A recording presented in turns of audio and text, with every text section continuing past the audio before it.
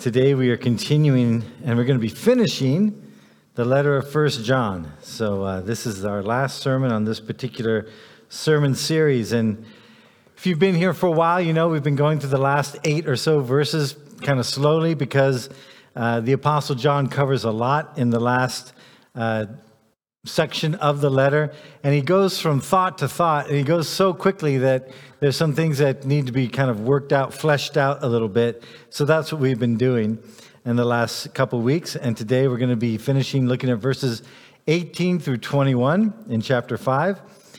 And so if you have your Bibles or you like to follow along, or it's just you want to watch on the screen, we're going to read through this last section because the section kind of all flows together, but then we're going to focus on verses 18 through 21.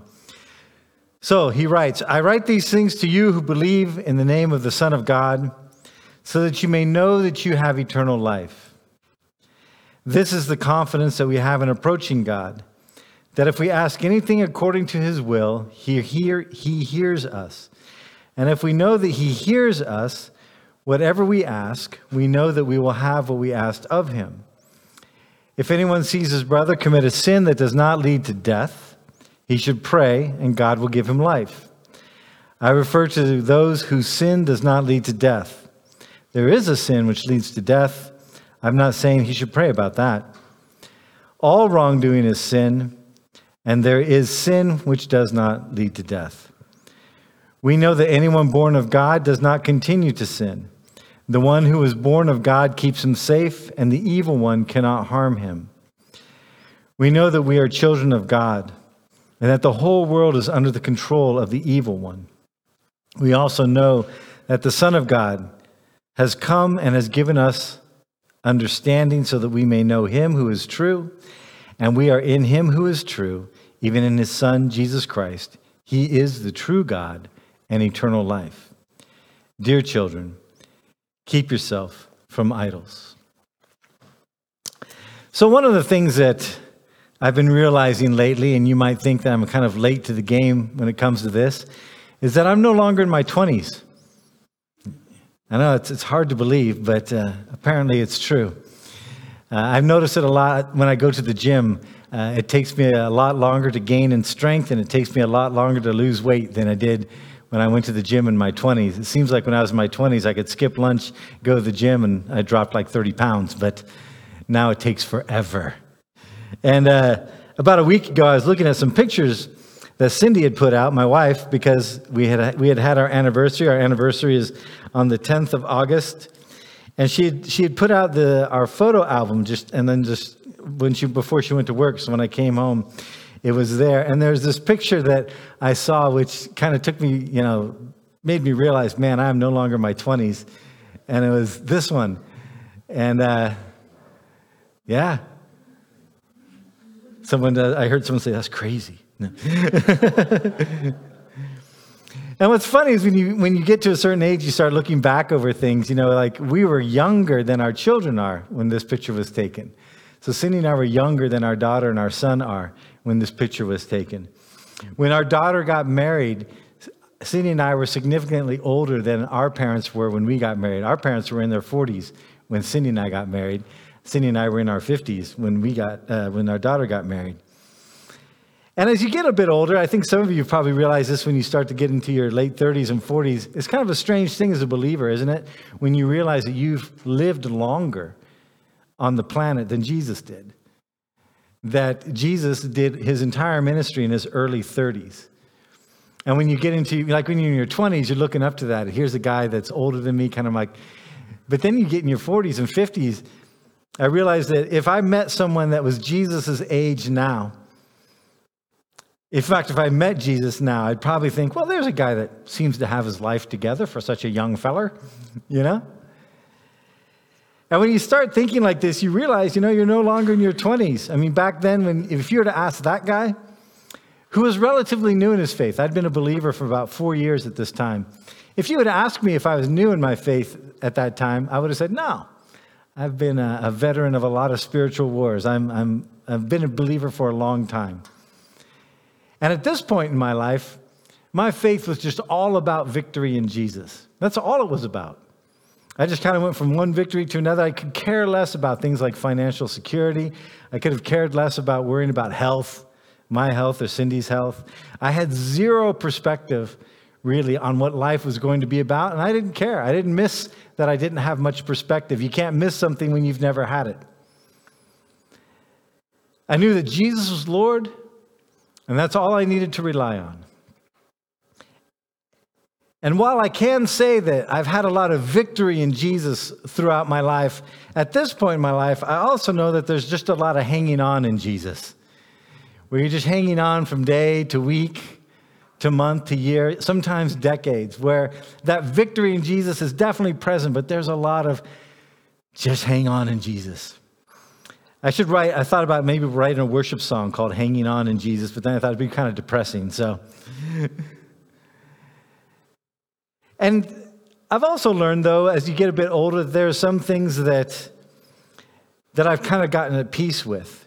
And one of the things I've come to peace with, even though it's still a difficult thing, is actually kind of what Andrea said just briefly that her daughter had asked her, and that's the idea that as Christians, we follow a perfect and holy God in an imperfect and unholy world. And very often, I think as believers, this is sometimes a little bit hard for us to wrap our heads around, because we do expect that if we follow a perfect and holy God as believers, then everything should just go easy for us. But we forget that we live in a fallen world. We live in a world that's affected by sin, and it's not just the nature of it that's affected by sin, but what we do to each other, what human beings do to each other. The question, when people ask me that question that was asked to Andrea, which people ask me all the time, I say, first of all, the world we live in is fallen. It's not perfect. And there's no expectation that it's going to ever become perfect. It's going to be redone completely, but it's not going to slowly rehabilitate itself to become perfect. And secondly, as human beings, the vast majority of the agony and the hurt in the world is because we as human beings do terrible things to one another. And we are involved in systems which bring about poverty. We're involved in systems, like in Turkey, many of these buildings collapsed because the builders had cut corners and they hadn't built them to withstand the earthquakes, which is what they were supposed to do, and so they collapsed. That is the result of sin. That's not just the result of the earth shaking. It's the result of people saying, the money is more important than the safety of those who live in these buildings, and so they collapsed. And we have this taking place in various different ways, through various different means, all around the world, all the time. We're the major cause of misery to one another. Not random earthquakes or tsunamis, us. And as I've gotten older, I've known that, this is something that can be a bit of a spiritual difficulty, because we keep our eyes on this perfect God, or we're supposed to keep our eyes on this perfect God, and yet we're immersed in this imperfect world, and it can become exhausting sometimes. It can be confusing. It can be disappointing. And in the scripture, we're encouraged over and over again, keep your eyes on Jesus. Keep your eyes on Jesus. Like Peter walking on the water. None of this was planned, by the way. That's when you know there's the serendipity of God. When Peter walked on the water, as long as he kept his eyes on Jesus, he could stay walking on the water. The scripture says when he began to look around and he saw the storms around him, then the fear began to creep into his life. His faith faltered and he sinks into the cold, dark abyss of the ocean. And yet, with all that said, as much as I know up here, as much as I would like to be forever consistent in keeping my eyes on Jesus, there are times I feel like a chameleon. I have one eye pointing at Jesus. I have one eye pointing at the world. And I'm just trying to blend in so that the predators of the world don't get to me. And I go through my faith with this kind of hopeful eye on Christ, fearful eye on the world, and hoping somehow the enemy misses me when he goes about creating havoc within the world. And I think when John wrote this letter that we've been going through, as well as the Gospel of John, personally, I believe, and I'm not the only one that does, that he was writing this later on in his life, perhaps even near the end of his life. And he is someone that had seen a lot when it comes to the church and when it comes to faith. He had seen the early church begin with this hopeful thing of the resurrected Jesus, the ascension of Christ into heaven, the powerful beginning of it through the presence of the Holy Spirit. We began the Thursday evening Bible study last Thursday. We're going through the book of Acts, and it begins with so much activity, the power and the presence of the Holy Spirit. He saw the church grow tremendously, but he also saw the church become influenced by sin. He saw that sin creeped back into the church, and it brought with it destruction. It brought with it confusion. It brought with it depression. And so in this letter that he writes here, and if you've been with us for the last several weeks, you know he covers all these issues in this letter. But he ends it with a few words of perspective. So after talking about sin, and he points out that all sin is wrong, but that most sin can be recovered from, at least spiritually. It doesn't have to lead to death. You can repent of it. We talked about the sin that leads to death being the blasphemy of the Holy Spirit. But other than that, most sins can be, in fact, all sins can be repented of and turned away from. You may have the physical consequences of it, but the spiritual death doesn't need to have to take place. He then goes on to describe what it's like to live with eternal hope within a fallen world. Look what he says. He says, we know that anyone born of God does not continue to sin. The one who is born of God keeps him safe, and the evil one cannot harm him. So he begins by giving us this insight of how John understands the believer's fight with sin. And he phrases this sentence, it's kind of an awkward sentence, really, the way it translates, but what he's saying here is that he first says, anyone born of God does not continue to sin. And yet we know from the rest of the letter of John, what he's not saying is that Christians never sin. He says they do not continue to sin. Now, before going on, I want to make it clear that you will hear people teach that once you're a Christian, you never sin anymore.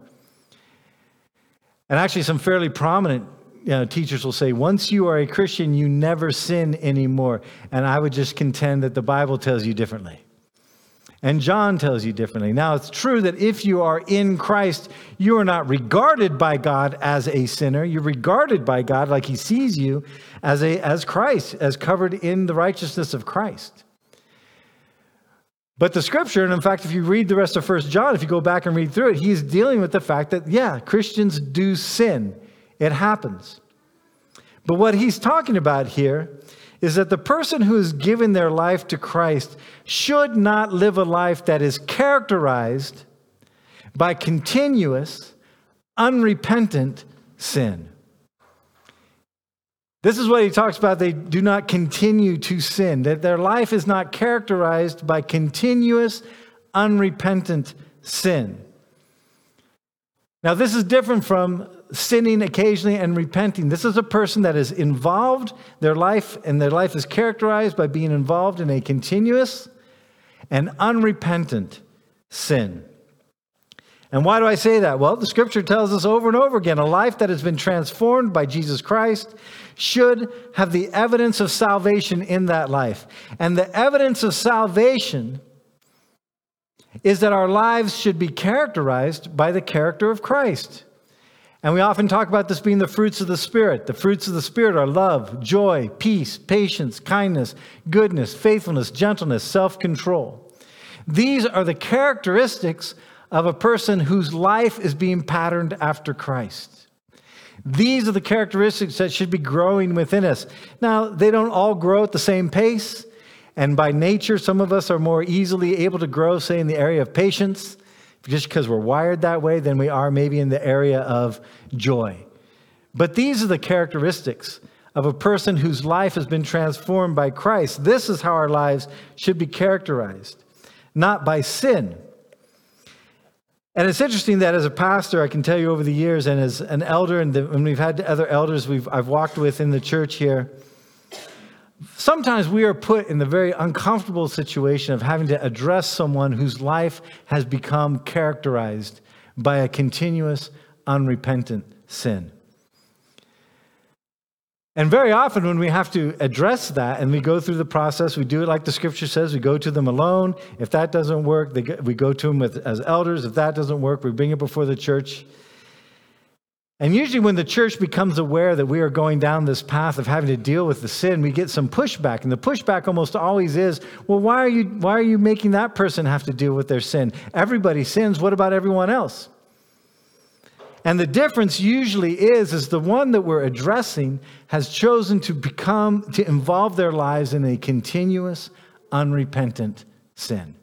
This is different from the person that, I screwed this up. I shouldn't have done that. Lost my temper. Looked at something I shouldn't look at on the internet. Things like that. And then they repent and walk away from it. Or at least they fight and to walk away from it. It doesn't become the thing that characterizes their life. We address those things that have characterized a person's life. An example would be, say someone decides that they're going to go and have an affair. And I'm not talking about anyone in particular. This is kind of a generic thing that happens, and it's kind of one that's obvious to a lot of people.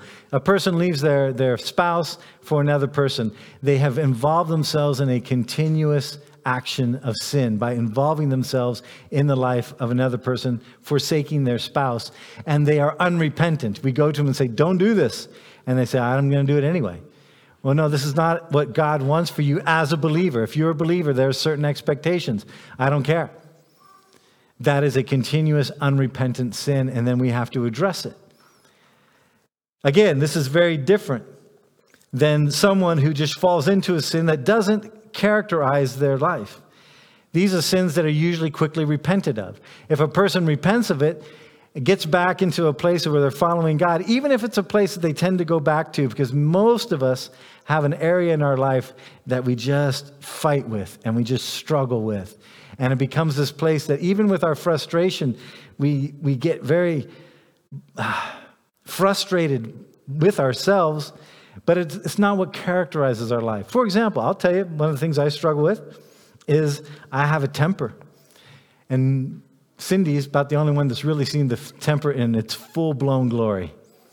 And it's not something pretty. There's a lot of screaming. It's childish. It's like I have a temper tantrum. A lot of words come out of my mouth which aren't necessarily edifying to the Lord or to anyone else. But when I tell you that, some of you have a hard time believing that because you've never seen that. Why don't you see it? Because it's not what characterizes my life. It happens. I repent of it. But by my character, I'm not an angry person all the time. I don't justify the sin by saying, well, it's just who I am, so get over it, and just freak out all over the place. It's something I struggle with, but it's not my character. And I don't sit in this place of unrepentance. I never sit there and go, well, it's just the way I am, so I don't care. Because that's what a lot of people do. They get to this place and they say, it's just the way you are. It doesn't matter. You don't need to change. That's what the world tells you. And the world's telling us that a lot right now. It doesn't matter what weird deviation you've got in your life, and we all have them. But the world's saying, hey, celebrate all those sins. It's just who you are. And it's all okay. And it's not. And then again, someone might push back and say, but John says that anyone born of God does not continue to sin. You're watering this down. And to them I would say this. John also says the one who is born of God keeps him safe, and the evil one cannot harm him. And we have to understand when John writes here, the evil one cannot harm him, he is writing it from the perspective of a guy who has seen many of his friends die at the hands of evil men. So how can he write that the evil one will not harm the one who is born of God if what he means is that you never will go through any kind of physical kind of harm, when very early, for example, in the book of Acts, James, one of the three closest apostles to Jesus, James, Peter, and John were the inner three. James dies. He's executed. How can he say this? When probably at the time he's writing this, he's one of the last guys standing. The Gospel of John gives us the indication that John knew how Peter was going to die. If you read the last chapter in the Gospel of John, he does this little aside that Jesus said this thing to Peter because he was indicating the way that Peter would die, which tells us John knew how Peter was going to die. So when he's writing this Gospel, Peter had already died. And tradition tells us Peter was crucified upside down. Because Peter told the people that were crucifying him he wasn't worthy to die in the manner of his Savior. So they crucified him upside down. So how can he say this? Well, this is one of the things in the Bible that we have to deal with. That John very often writes, and many times in the Bible, you get this thing coming at the same time where you have this ideal and you have this reality. You have the physical, you have the spiritual. You have many different things going on all at the same time. And we know that he understands that we live in a broken, fallen world because he says so. Look what he says. He says, we know that we are the children of God. Then look at this other part. And that the whole world is under the control of the evil one. John knows this. He knows that we walk as children of God in a broken and fallen world. And he says, and we know also that the Son of God has come to give us understanding so that we may know him who is true.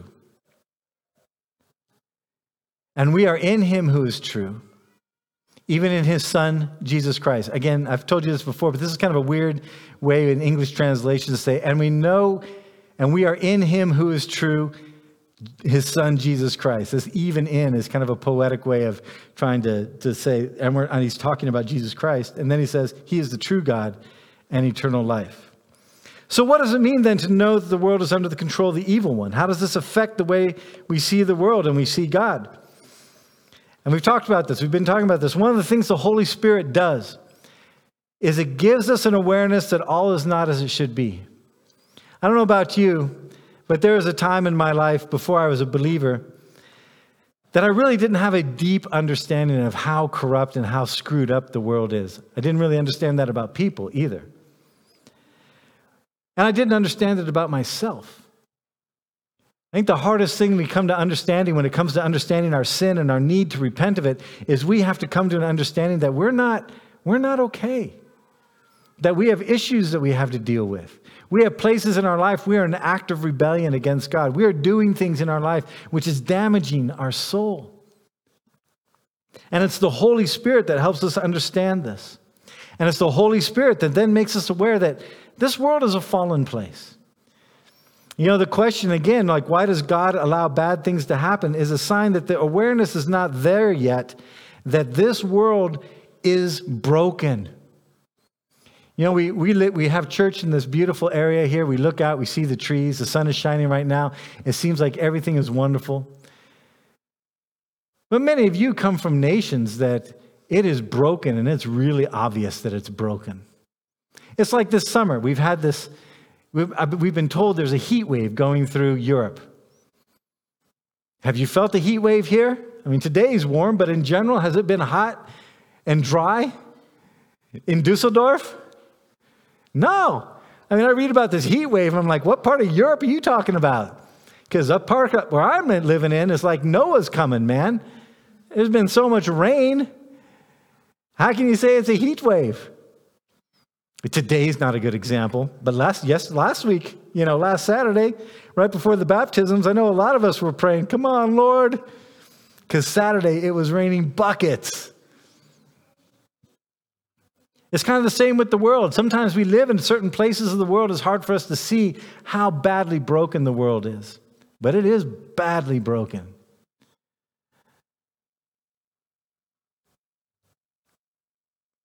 And there will be a time when this is brought to an end. There will be a time, the scripture tells us, when God steps in and this comes to an end. And that will be a day of rejoicing and a day of mourning. It will be a day of rejoicing because when God breaks in and ends it, the tyranny of Satan, the tyranny of sin, the brokenness of this world, the misery that it brings along with it is going to end. But it will be a time of grief as well, because those who have not given their lives to Christ will also face an ultimate end. And I've always wondered about the Christians that just can't wait for Christ to come back and put an end to all this. It tells me they must not have many people that they love in this world who aren't believers. Because I have people whom I love, and they're not believers. And every day, God in his grace allows this world to go on is another day that they have a chance to come to know the Lord. And I want them to know the Lord.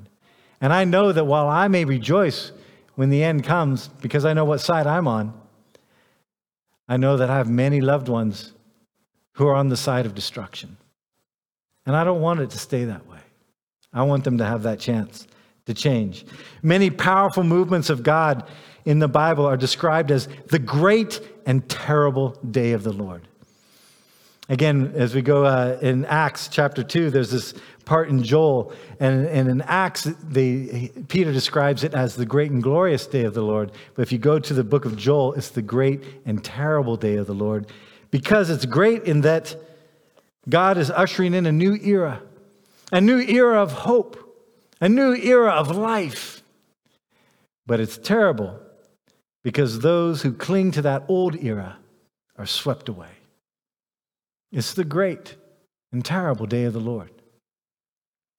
However, with all this in mind, John is quick to remind us that whether we are living in times that are difficult or in times of peace, we have this rock-solid anchor of our faith in Christ. And coming back to this, and what is it like coming back to this idea of, the summer we've had in Dusseldorf? Even though the days have been warm, for much of the summer, the sun has been hidden by the clouds, right?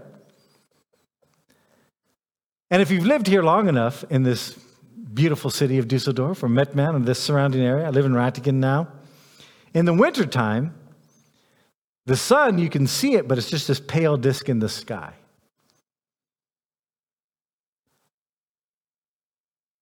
And sometimes the clouds are so thick that while we know it's daytime, we can't see the sun at all. And sometimes this is what it's like to live in the world that has sin. Our own sin or the sin of those around us. We know that on a cloudy day, the sun doesn't shine any less brightly. There's just clouds in the way. We know in the wintertime when all you see is that pale disk in the sky, it's not because the sun's been turned down. It's the atmospheric conditions we're in. And we know that when we can't see it at all, like this picture here, it's not like someone took the sun away. We don't live in fear that, oh my gosh, maybe the sun was taken away. And in our lives and in this world, sometimes because of our own sin, sometimes because of the sin around us, very often it's both. The sin around us can obscure the light of Christ in our lives. And it doesn't mean that Jesus shines any less brightly. It just means our sin gets in the way. And we don't need to fear that just like on a cloudy day doesn't mean the sun was taken away. We don't need to fear that Jesus has gone away.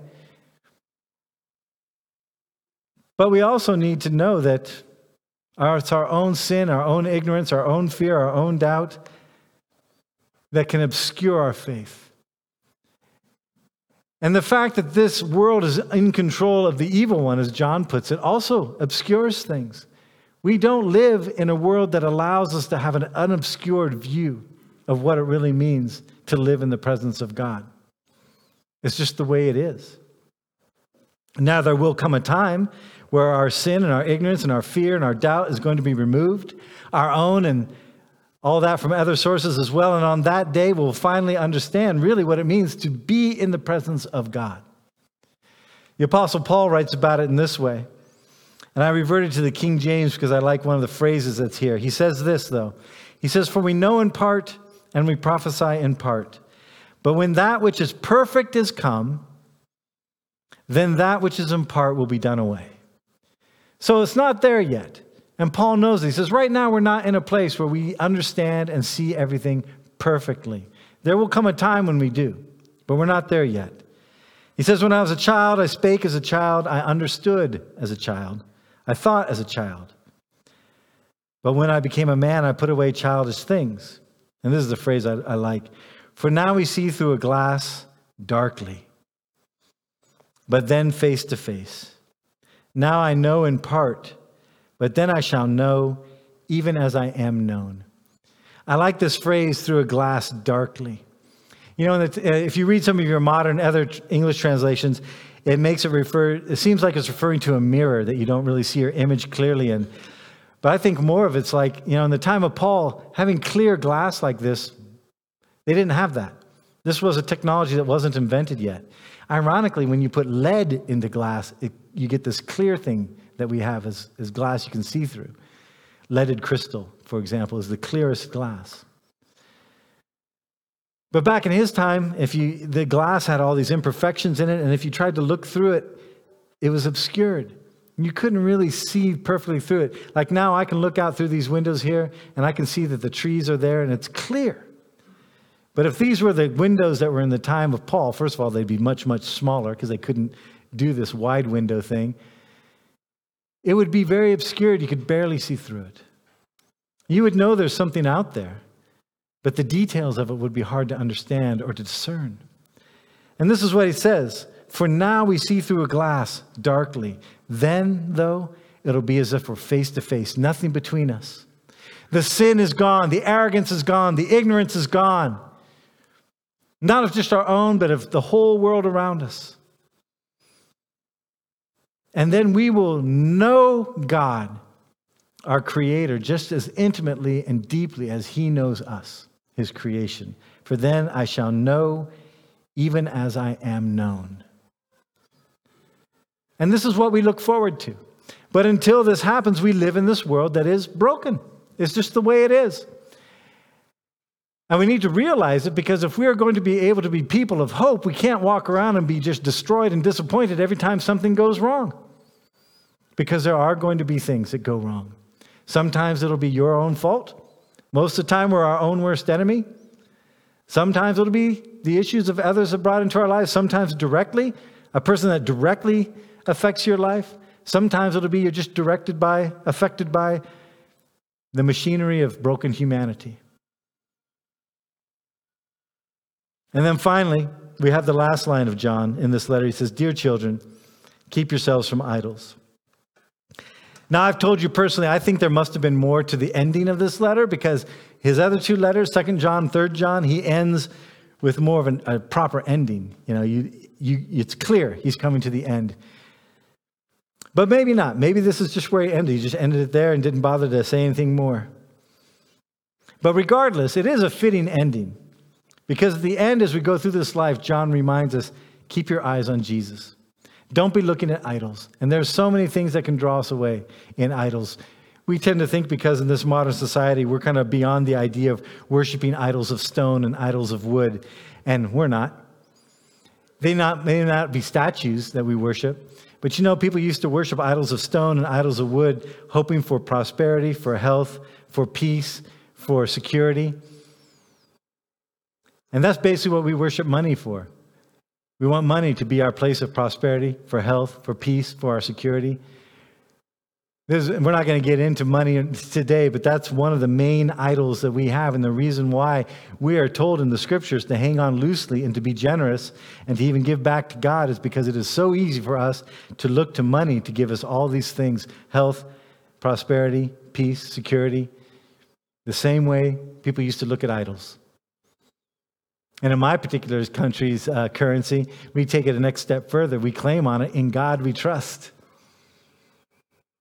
as we hoard all that bits of paper that we think are going to make us secure.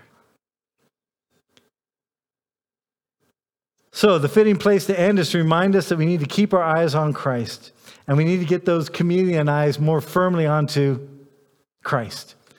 They need to be pointing straight to the cross of Christ, the author and perfecter of our faith, so that we can run this race of life, casting off those chains of sin. Because, brothers and sisters, we don't live for ease in this life. And that does seem to be what a lot of people are going for. I want a life of ease. We don't live for ease. We live for eternity. And sometimes to live for eternity means that we have to forego the ease of this life. So don't become discouraged, because greater is He that is in you than he that is in the world. Let's pray. Father God, we thank you for your word, and we thank you for the Apostle John. And Lord, how the Bible is very pragmatic in so many ways. It's just talking about issues that were as relevant thousands of years ago when this was written. They're just as relevant now as they were then. Those issues of where do we put our security? the issues of what it means to live as a believer in Christ in a broken and fallen world, the issue of living a spiritual ideal in a physical universe which is not an ideal. And Lord, we pray that you would give us wisdom so that when we have questions asked, and it is a common question, why does a good God let bad things happen? That we could be able to explain that this is not an ideal situation, but there is hope in Christ to get through those difficult times now, and we look forward to the time when there is not a rehabilitation of creation, but there is a complete recreation. Just as Christ was raised from the dead, and we will be raised from the dead to eternal life, there will be a recreation, where is a complete redoing. And Father, as we go through this time, may you protect us from the enemy and from the things around us that cause us to get disappointed or discouraged or confused. And for those who may be in a place of unrepentant sin, maybe your Holy Spirit has revealed something in their lives or our lives, and we've been struggling with really giving it over to you. Pray in Jesus' name that we would trust you, give things over to you so we can walk closely with you and our lives to be characterized by the character of Jesus Christ. And in this we will be salt and light. In Jesus' name we pray. Amen.